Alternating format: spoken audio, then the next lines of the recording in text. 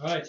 Good morning. Good to have everybody here this morning. And I'm excited by the truth that we have in front of us this morning. But there's also another side to this. And you can hear the joy. It's palpable. I mean, even down to the smallest little baby this morning, to the oldest of us. I won't look at anybody. The joy is palpable. But there is a warning to this as well, too. And we need to look at both sides of this message. That's what we want to do this morning. There is a warning here as well. Okay, so let's pray and ask the Lord to bless as we open His Word together and take a look at this saying from Jesus.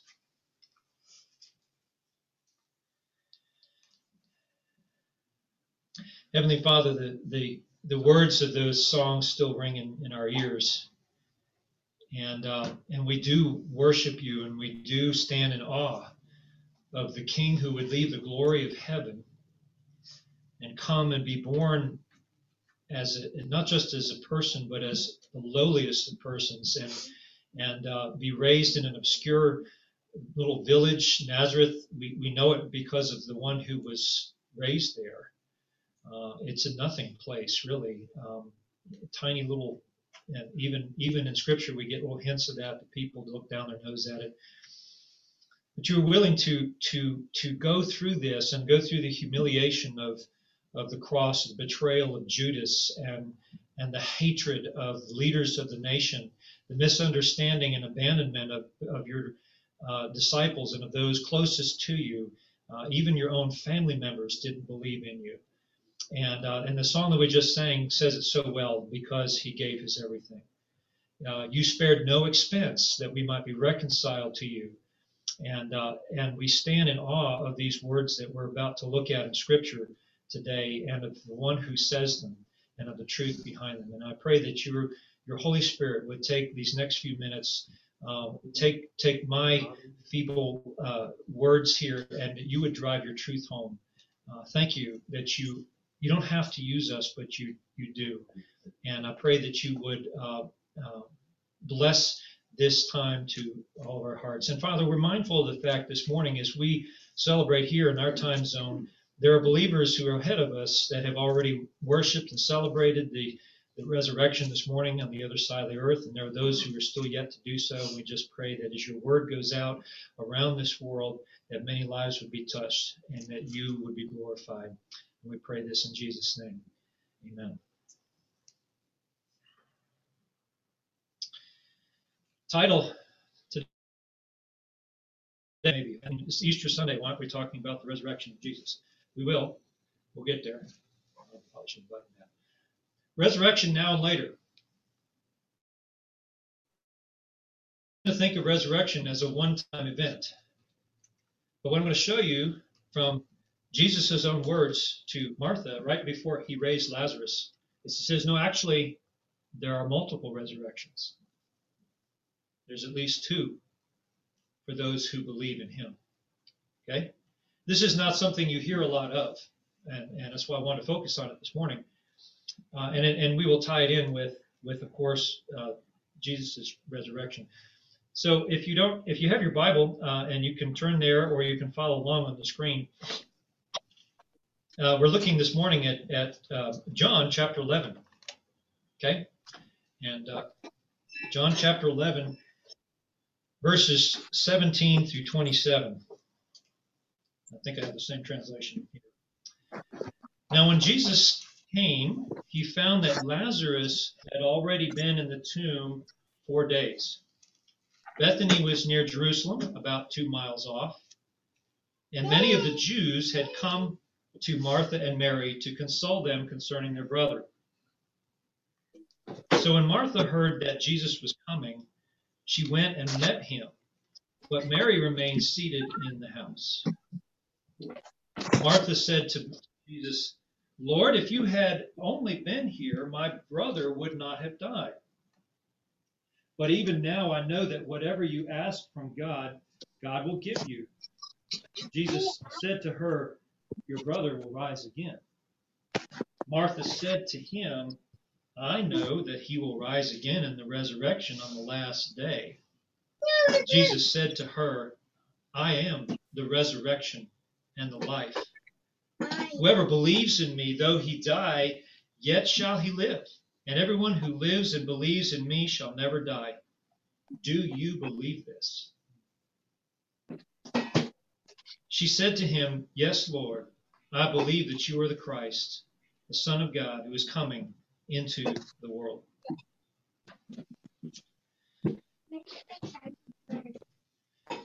First couple verses here, first 4 verses, I guess it is, set up for us what's happening, okay?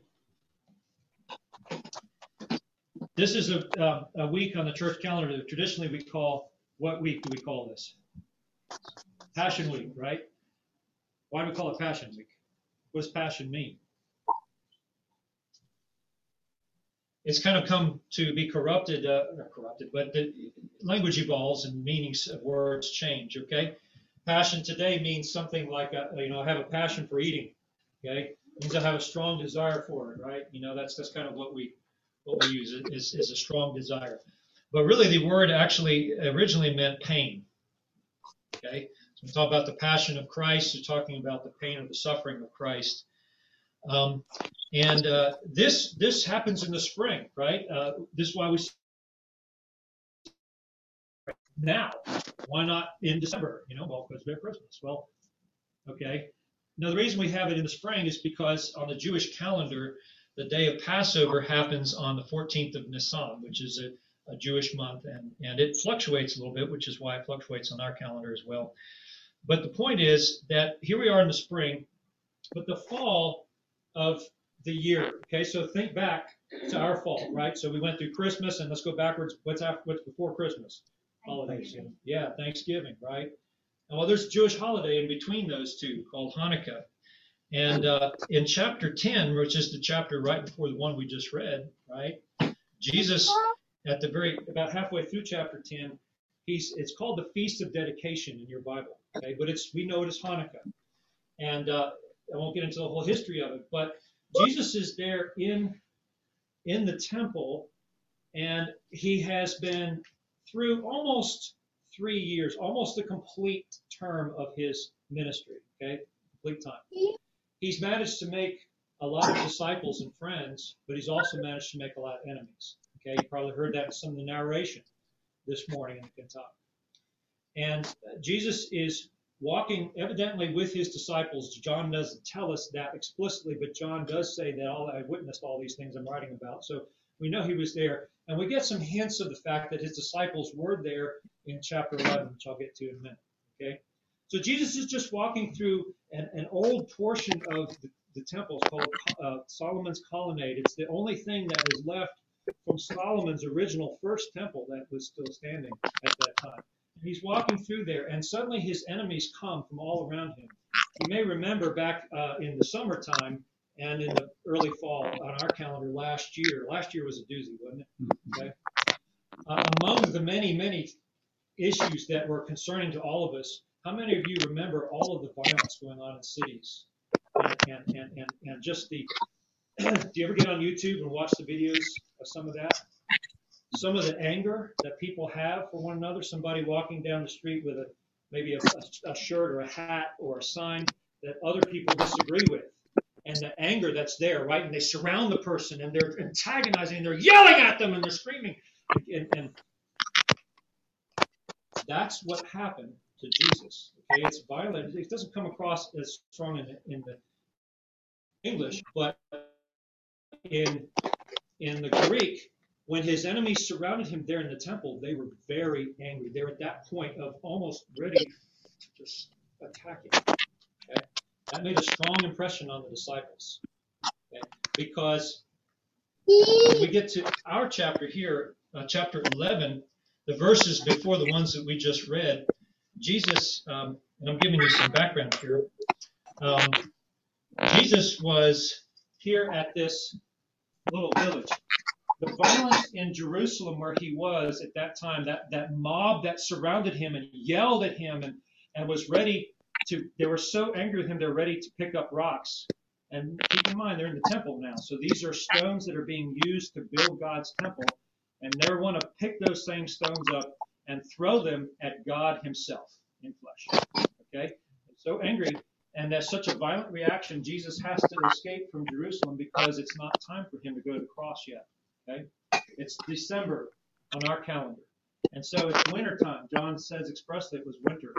And he has to leave and go about 1 day's journey to another Bethany. There's two Bethanies. There's one called Beyond the Jordan, and there's the Bethany here where he raises Lazarus. Okay? So let me flip that back there. So imagine you're one of his disciples. You have seen this person.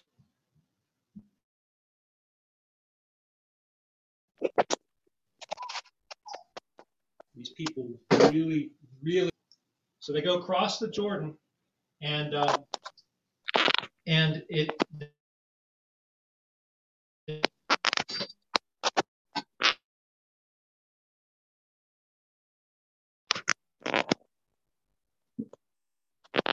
That where John the Baptist, how many of you have heard of him? That's where he started his ministry, in that little town, okay? And there's a lot of water there. In fact, you can go on Google and you can look that up, Bethany Beyond the Jordan, and you can actually see some pictures of the place where they think John the Baptist, some ruins there, still a pool of water and some stone steps and things that go in there, okay? And Jesus started his ministry there as well. They started baptizing together in conjunction with another. There's a lot of history behind that, which I won't get into. But Jesus, it's almost like a full loop. He closes the loop. He sort of is ending his ministry in that same place. Now, what John tells us is that there were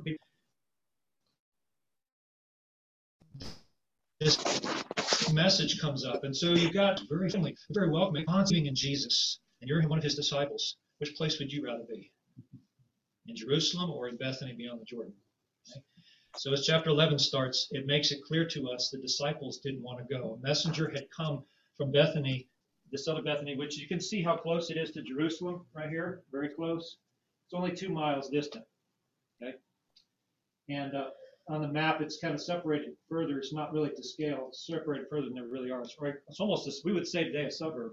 It's almost a suburb of Jerusalem. Okay.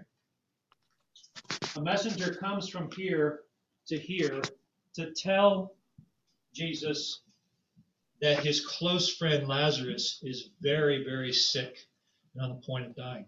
And you can see on this here, it's about a day's journey. So it took the messenger about a day. Okay, I believe that by the time the messenger had already left and was beyond recall, Lazarus died. Okay, so it took him a day to get there. And the text tells us that because Jesus loved Mary and Martha, he went right away. Right? He stayed 2 days where he was. Kind of an odd response, isn't it? Jesus, don't you love Martha and Mary? Right. Yes, he does, but he has a larger purpose in play, right? So he stays 2 days, and then he says to his disciples, okay, let's go back to Judea. Lord, don't you remember they're going to kill you? Don't you remember that violent confrontation, that mob, that angry mob? And anyway, the Lord says, yeah, we're going to go. And Thomas has this strange thing. He says, well, fine, we'll go and die with you, effectively. Okay. But that's all background behind what's happening here. So our text here, now when Jesus came, he found that Lazarus had already been in the tomb how many days? 4 days. Okay.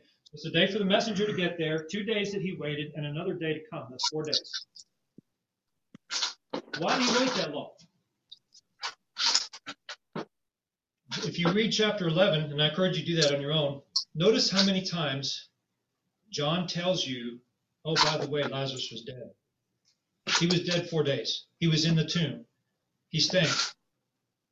Oh, did I mention that Lazarus was dead? You say it over and over and over. Why? Because it has to be beyond doubt that the man was dead. He can't be unconscious. He can't be in a coma. He can't just, you ever heard of an Irish wake, right? It's a practice that they started many centuries ago because some people appeared to be dead who really weren't. So they'd lay your body out for a few days just to be sure you didn't come to. Okay, this wasn't a wake. Okay, the Jews knew he was dead. He'd been dead for 4 days. The evidence when they opened the tomb was the smell. You can't hide that. There's no only death makes that smell. So he had been dead 4 days, and Jesus knew this, of course. But Bethany was near Jerusalem, 2 miles off. Very important. Why did he wait? Well, he waited for 2 reasons. Number one is to make sure Lazarus was dead. There's another reason as well, and that's in that next verse there. And many of the Jews had come to Martha and Mary to console them concerning their brother. If Jesus had shown up right away, even if Lazarus was dead, he'd raise him. It wouldn't have been the crowd there, the audience that was there when you allow a few days for people in Jerusalem. Martha and Mary were wealthy. Okay. In fact, Martha's always mentioned first. We think she was the oldest one. We also think, I think, because it's always referred to as Martha's house, that Martha owned the place, and as that they were well connected. They were a wealthy family, and they were well known in Jerusalem, and a lot of very influential people in Jerusalem knew them, and so they came. They allowed enough time for the word to get. Oh, Lazarus is dead. Okay. Oh man, he was a great guy. Let me wrap up things here today in my business. I'll shut down the shop, and tomorrow I'll be there. Right. Just like today, you can't just drop everything, right? You plan for a funeral, and even if somebody really close, you need a little lead time. So it needs enough lead time. The crowd comes. 4 days is enough time to get a very large, influential crowd of people from Jerusalem there to see what's going to happen. So many of the Jews came. And then verse 20, so when Martha heard that Jesus was coming, now it gets personal, and we're talking about this big crowd. It comes down to Martha. She went and met him, but Mary remained in the house. I think Mary probably knew. Mary was there to console the people and kind of deal with that. But Martha was always the go-getter. She was the one always welcoming other people in, and the master is coming. Okay, so let's go. And she went to see him. Then verse 21 says, and I titled this Martha what? Confront. At first I was saying has a conversation with Jesus. That's not really what's happening. Martha's Martha. She's angry. She's hurt. She's sad, but she's also a little ticked that he didn't come. In fact, Mary, we're not going to talk about it, but you keep reading it. Mary also has the same reaction, and so also do all the Jews. If this man who'd opened the eyes of the blind 2 chapters earlier in chapter 9, if he had come, could he not have healed Lazarus? Right? Everybody has the same thought. Jesus, what took you so long? Why didn't you come in time? So here comes Martha, and she says to him, Lord, if you had been here, my brother would not have died.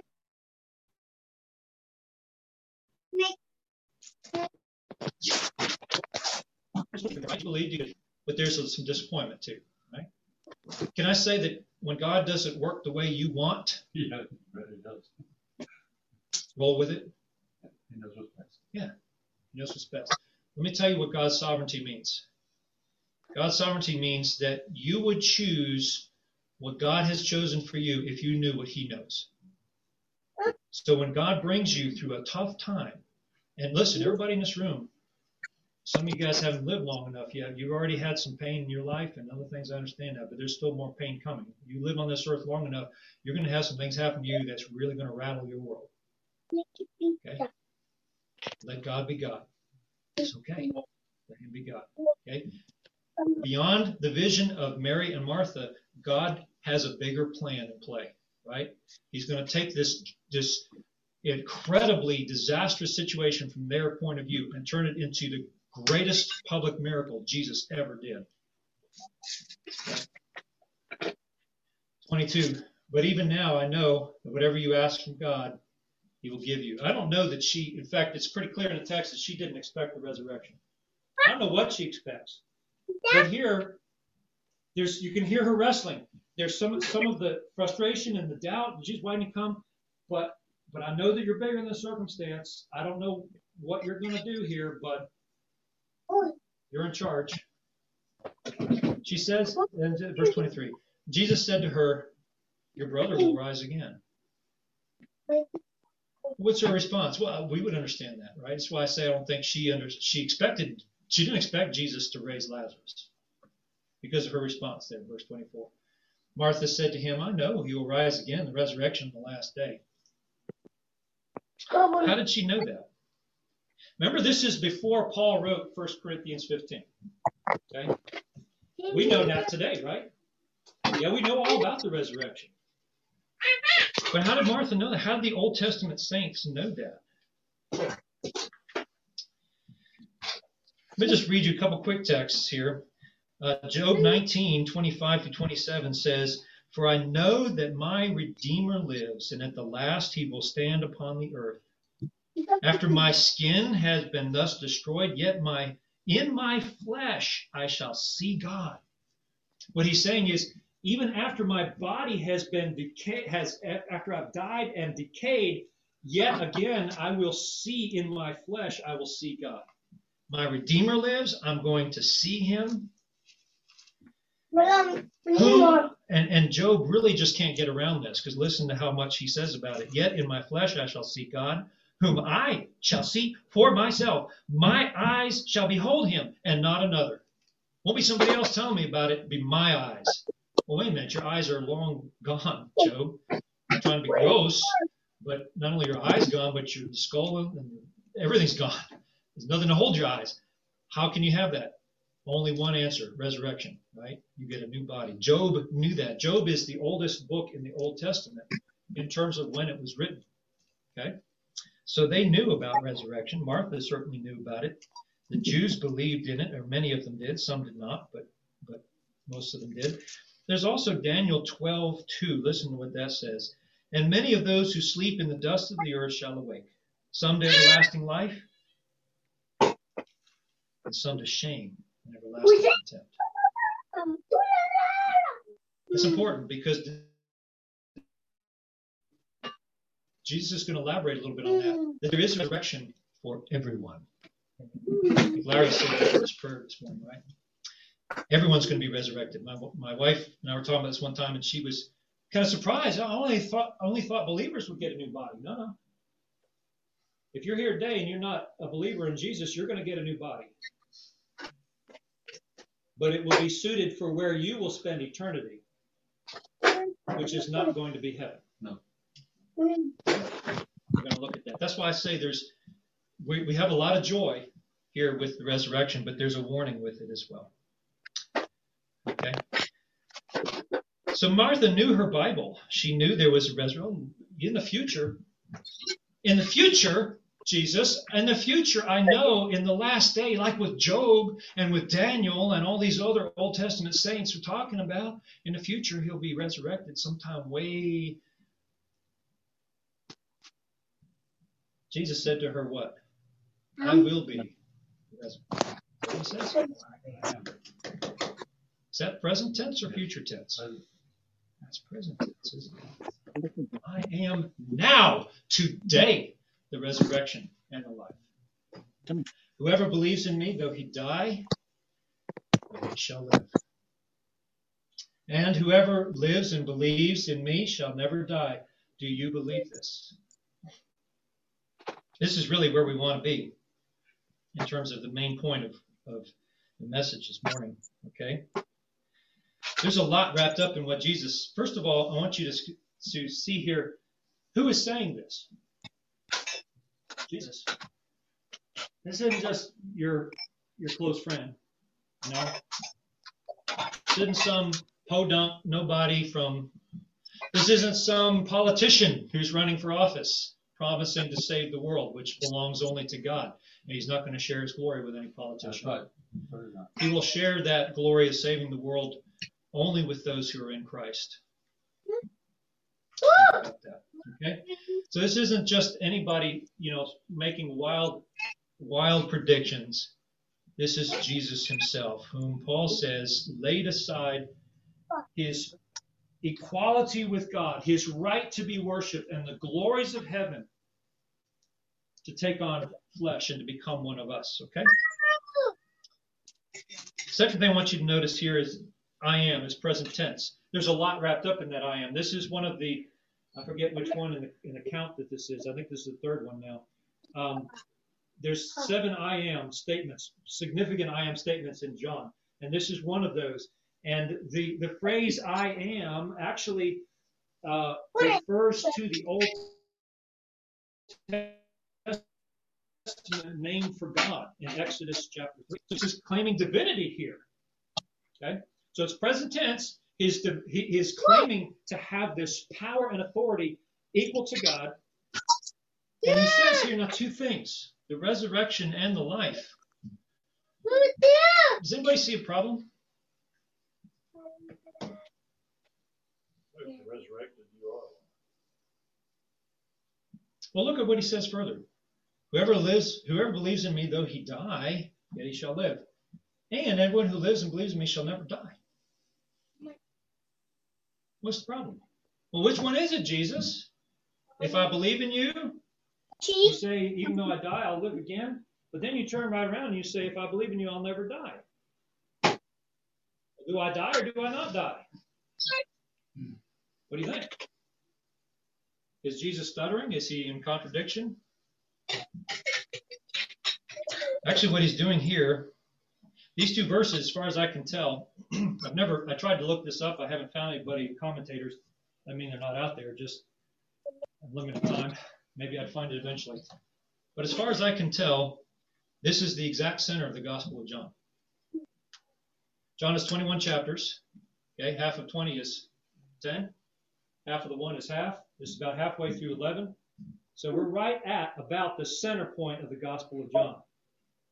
In this short statement, these 2 verses, Jesus gives us the entire plan of redemption.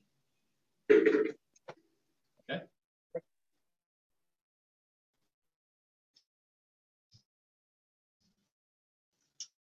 Let me break it down for you.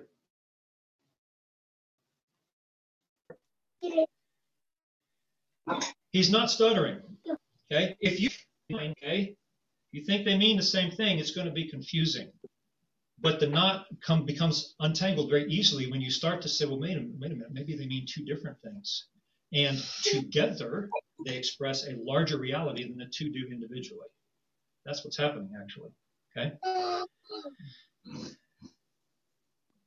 What do I mean by synonymous? I'm going to give you one quick example. You're a kid, right? You're a little kid.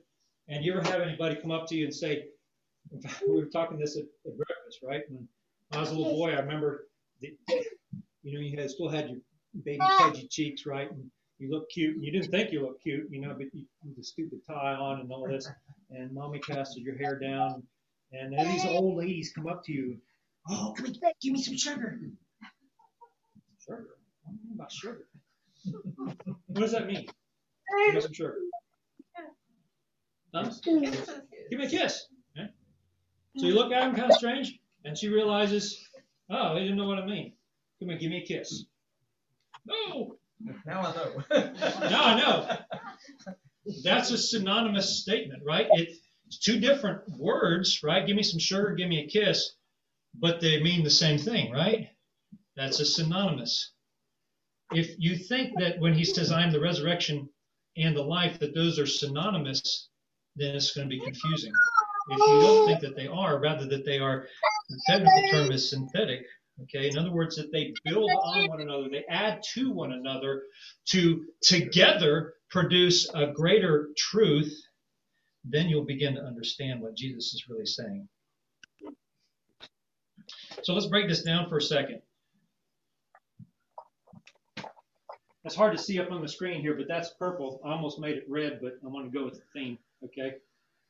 That's purple. That little plus sign I put there on purpose, okay? Because in the Greek, that word, and this is purple here as well, this and right there, if you look it up in Strong's Concordance, I think it is, says it has cumulative force. How many like math? Everybody's putting their hand up. Come on, Brian. I know you like math. Okay. Now we're okay with it. Yeah. Mr. Humble back there. Yeah, don't let him fool you. All right. Cumulative means what? Adds to. It's related to the word accumulate, right? To add to. That sounds like some mountain talk. To add to. Okay. Addition to. In addition to. In addition to. You have where's Larry? You have an accumulation of snow. There's snow already on the ground and there's more coming, right?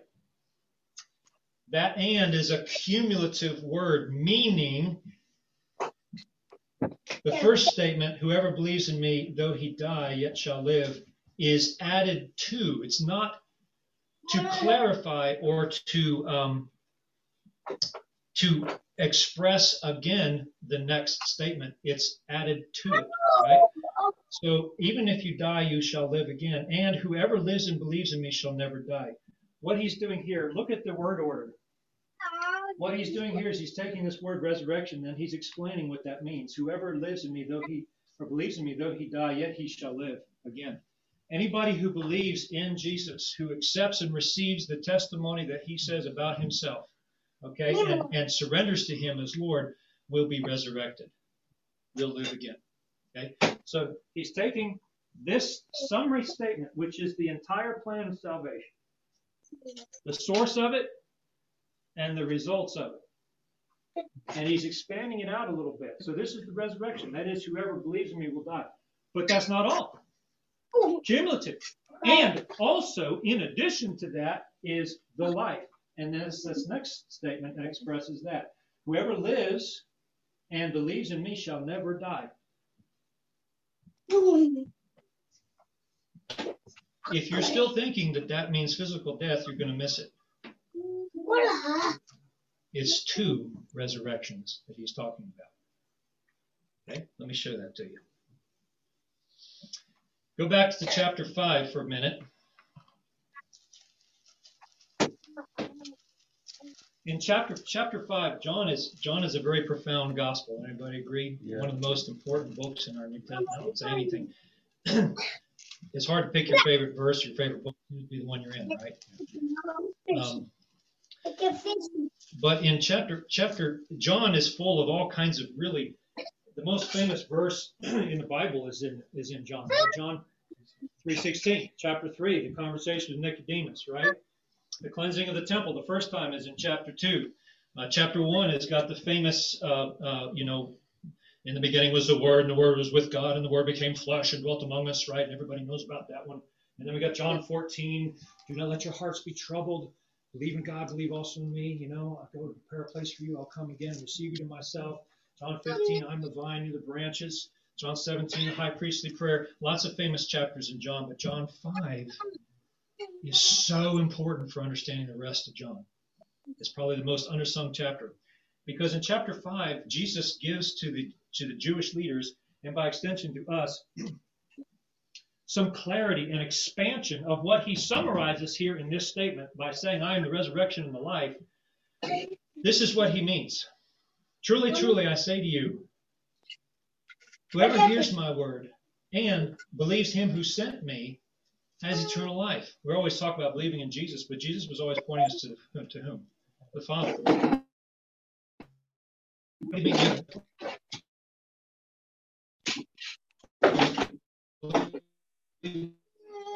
You don't like me? All right. Well, at least believe, but has passed from death to life. Truly, truly, I say to you, an hour is coming and is now here when the dead will hear the voice of the Son of God, and those who hear will live. That statement that's in bold, what do you think it means by that? The hour is coming and is now here. Well, it means that something is going to be happening in the future. And oh, by the way, it's already started. Think about that. What Jesus is saying is, whatever I'm about to tell you has already started when he's saying that. Well, what's he going to say? When the dead will hear the voice of the Son of God, and those who hear will live. When I first read that, I was a little confused. I was like, wait a minute, but we haven't started receiving our new bodies. Well, that's because I was thinking that they were synonymous and not synthetic. What Jesus is saying here in that verse right there is that there is first a spiritual resurrection. You must, what he meant when he talked to Nicodemus about, you must be born again. You see, I think all of us have been in church at some point, right? Some more than others, whatever.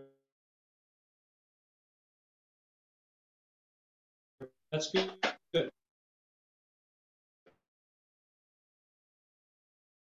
If that's your limit of the gospel, you don't understand the gospel. Because you're not good at the door and you enter heaven, you're going to start sinning again, and now you're out. Because the problem with your sin is not what you do and say and think. The problem with your sin is your heart.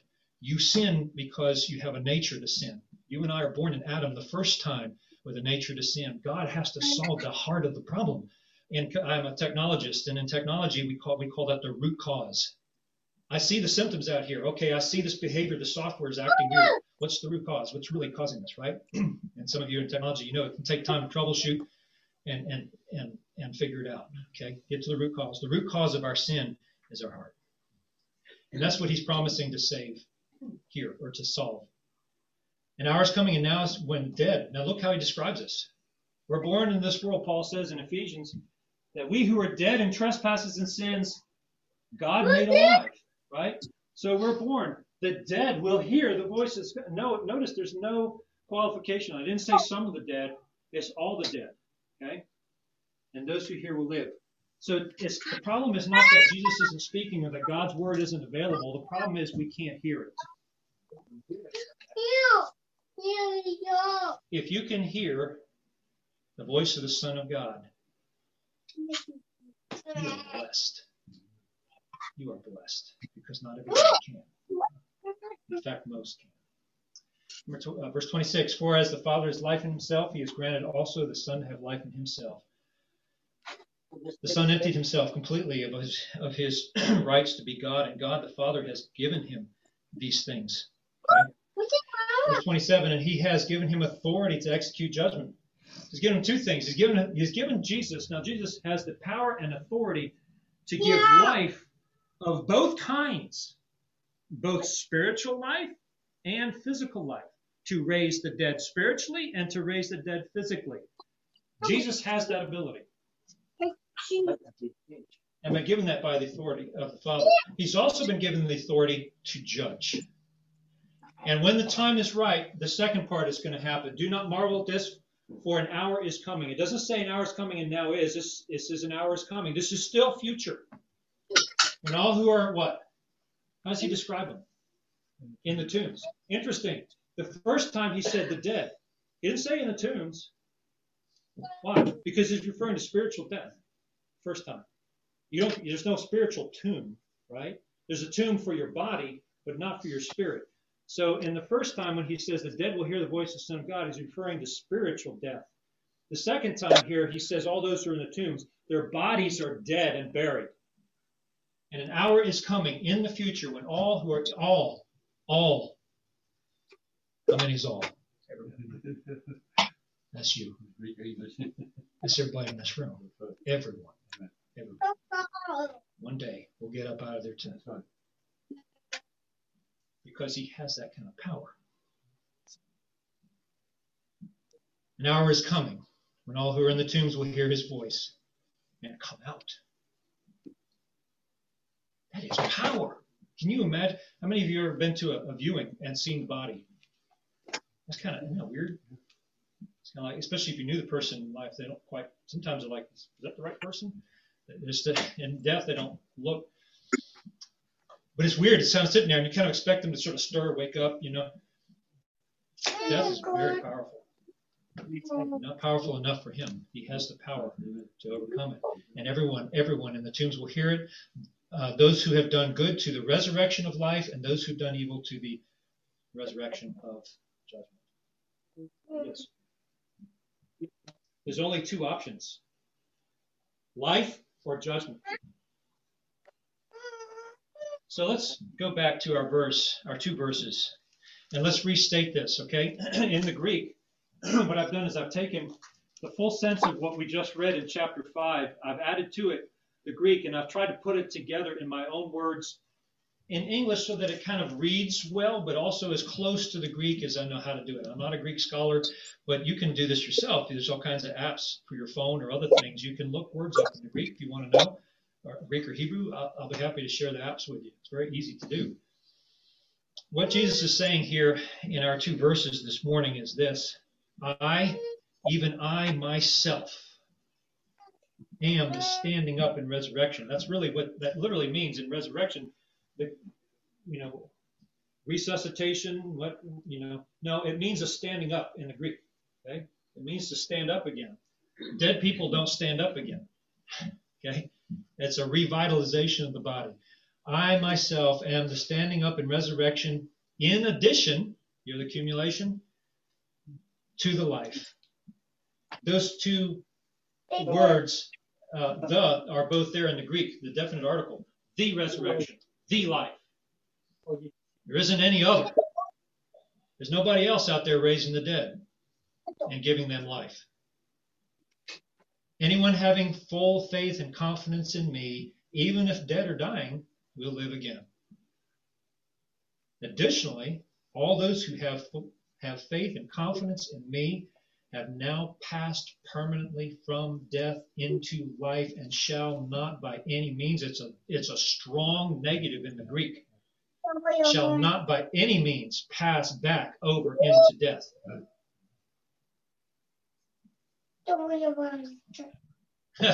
You catch that? Some people say, can I lose my salvation? Not according to this verse. Because if you believe in Jesus, if you truly believe, and you have, what he's saying is, in combination with what he said in chapter 5 and what he's saying here, you have crossed over from the condition of death to a condition of, in most places, it doesn't in our verses, but in most places it's called eternal life. I used to think that meant eternal in duration, but what he means is eternal in state. It's life that never becomes unlife. It never drifts back into death. Once you enter that state of being, you will never die again. That's what eternal life means. It doesn't mean existing forever. It means living forever in that particular state of life. And it's called the eternal life. It's the state. It's the only way you can get there. And then this last is a good question for us. Do you place your full faith and credit in me? Do you give, that Greek word is related to the word credit, right? To give credit to somebody? Yep. Trust it. It's an honor, right? And it's a trust that you put in there. Look at Martha's response. Verse 27. She said to him, "Yes, Lord. I believe that you are the Christ, the Son of God, who's coming into the world." When you're standing in the presence of someone who has just stated in 2 verses the entire plan of God's redemption, you realize that you're swimming in waters that are a little deeper than your intellectual prowess can plummet. Jesus shows off how simple and yet profound statement, the depth and the wisdom of the mind of God in that. And this is the only appropriate response. Lord, I don't understand it, but I trust you. I believe in you. I trust you. I believe the testimony about you. Let me get down to the real point of it. It's not enough to believe in a Jesus. There's a lot of fake Jesuses out there. Okay? Many of them flying under Christian labels and flags. A lot of them have books in the bookstore.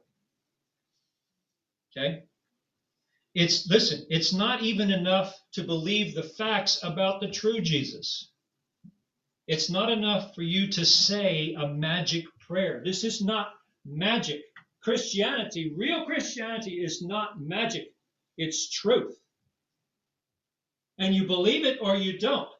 Magic doesn't care about the personal life of the practitioner, as long as how many of you seen Harry Potter, right?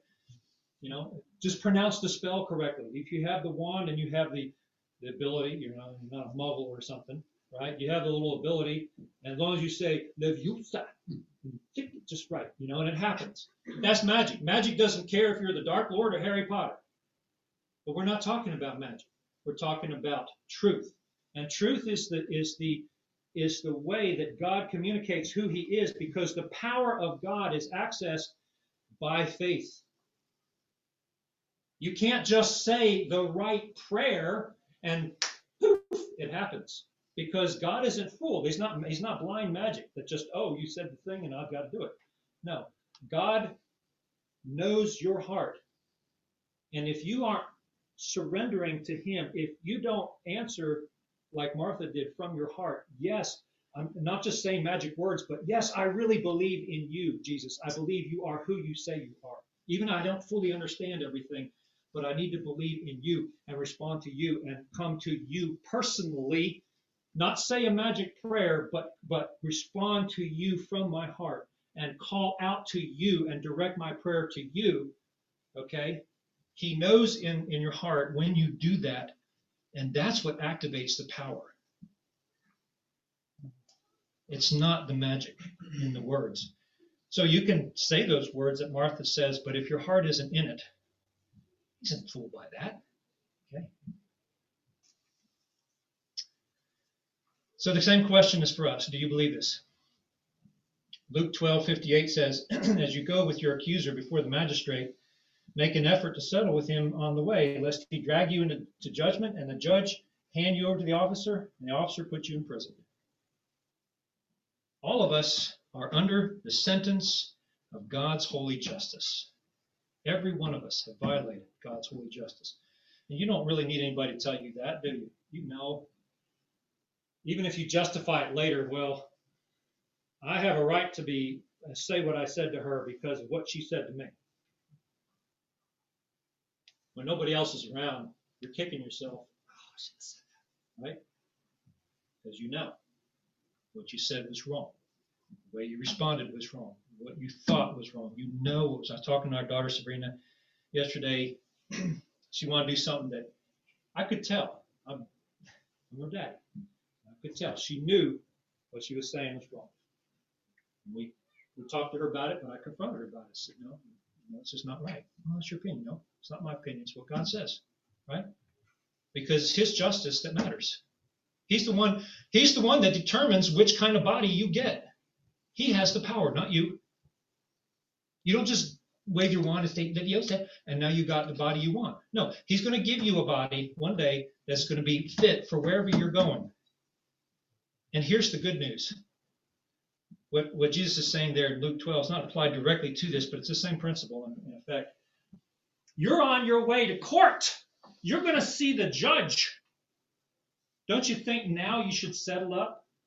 God has given you an opportunity, and given us an opportunity in this life to make it right with him before we get to court. There's an offer of peace on the table this morning between you and God. Are you going to take it? Do you believe it? Or are you going to leave it there? Then go back to chapter 5, verse 24. Truly, truly, I say to you, whoever hears my word and believes him who sent me has eternal life. Has that life, that eternal life. You get a change of heart. And guess when it starts? Not after you die. It starts now. There's a resurrection that happens now. Your resurrection can happen this morning if it hasn't already. It can happen now.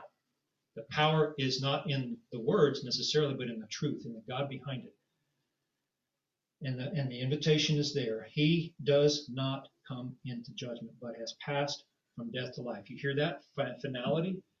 Once you have been raised spiritually and been given a new heart, it's permanent. It never goes back.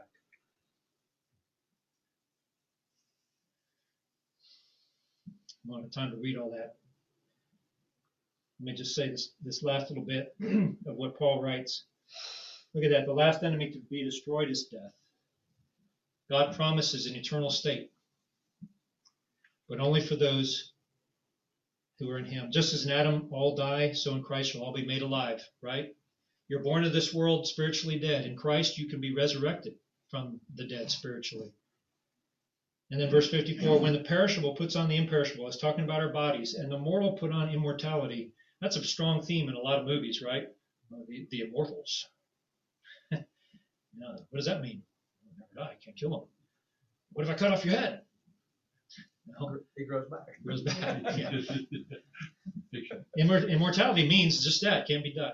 Okay, what Paul is saying, in the future, our mortal, our bodies that do die, will put on immortality. Then shall come to pass the saying that is written, death is swallowed up in victory. O death, where is your sting?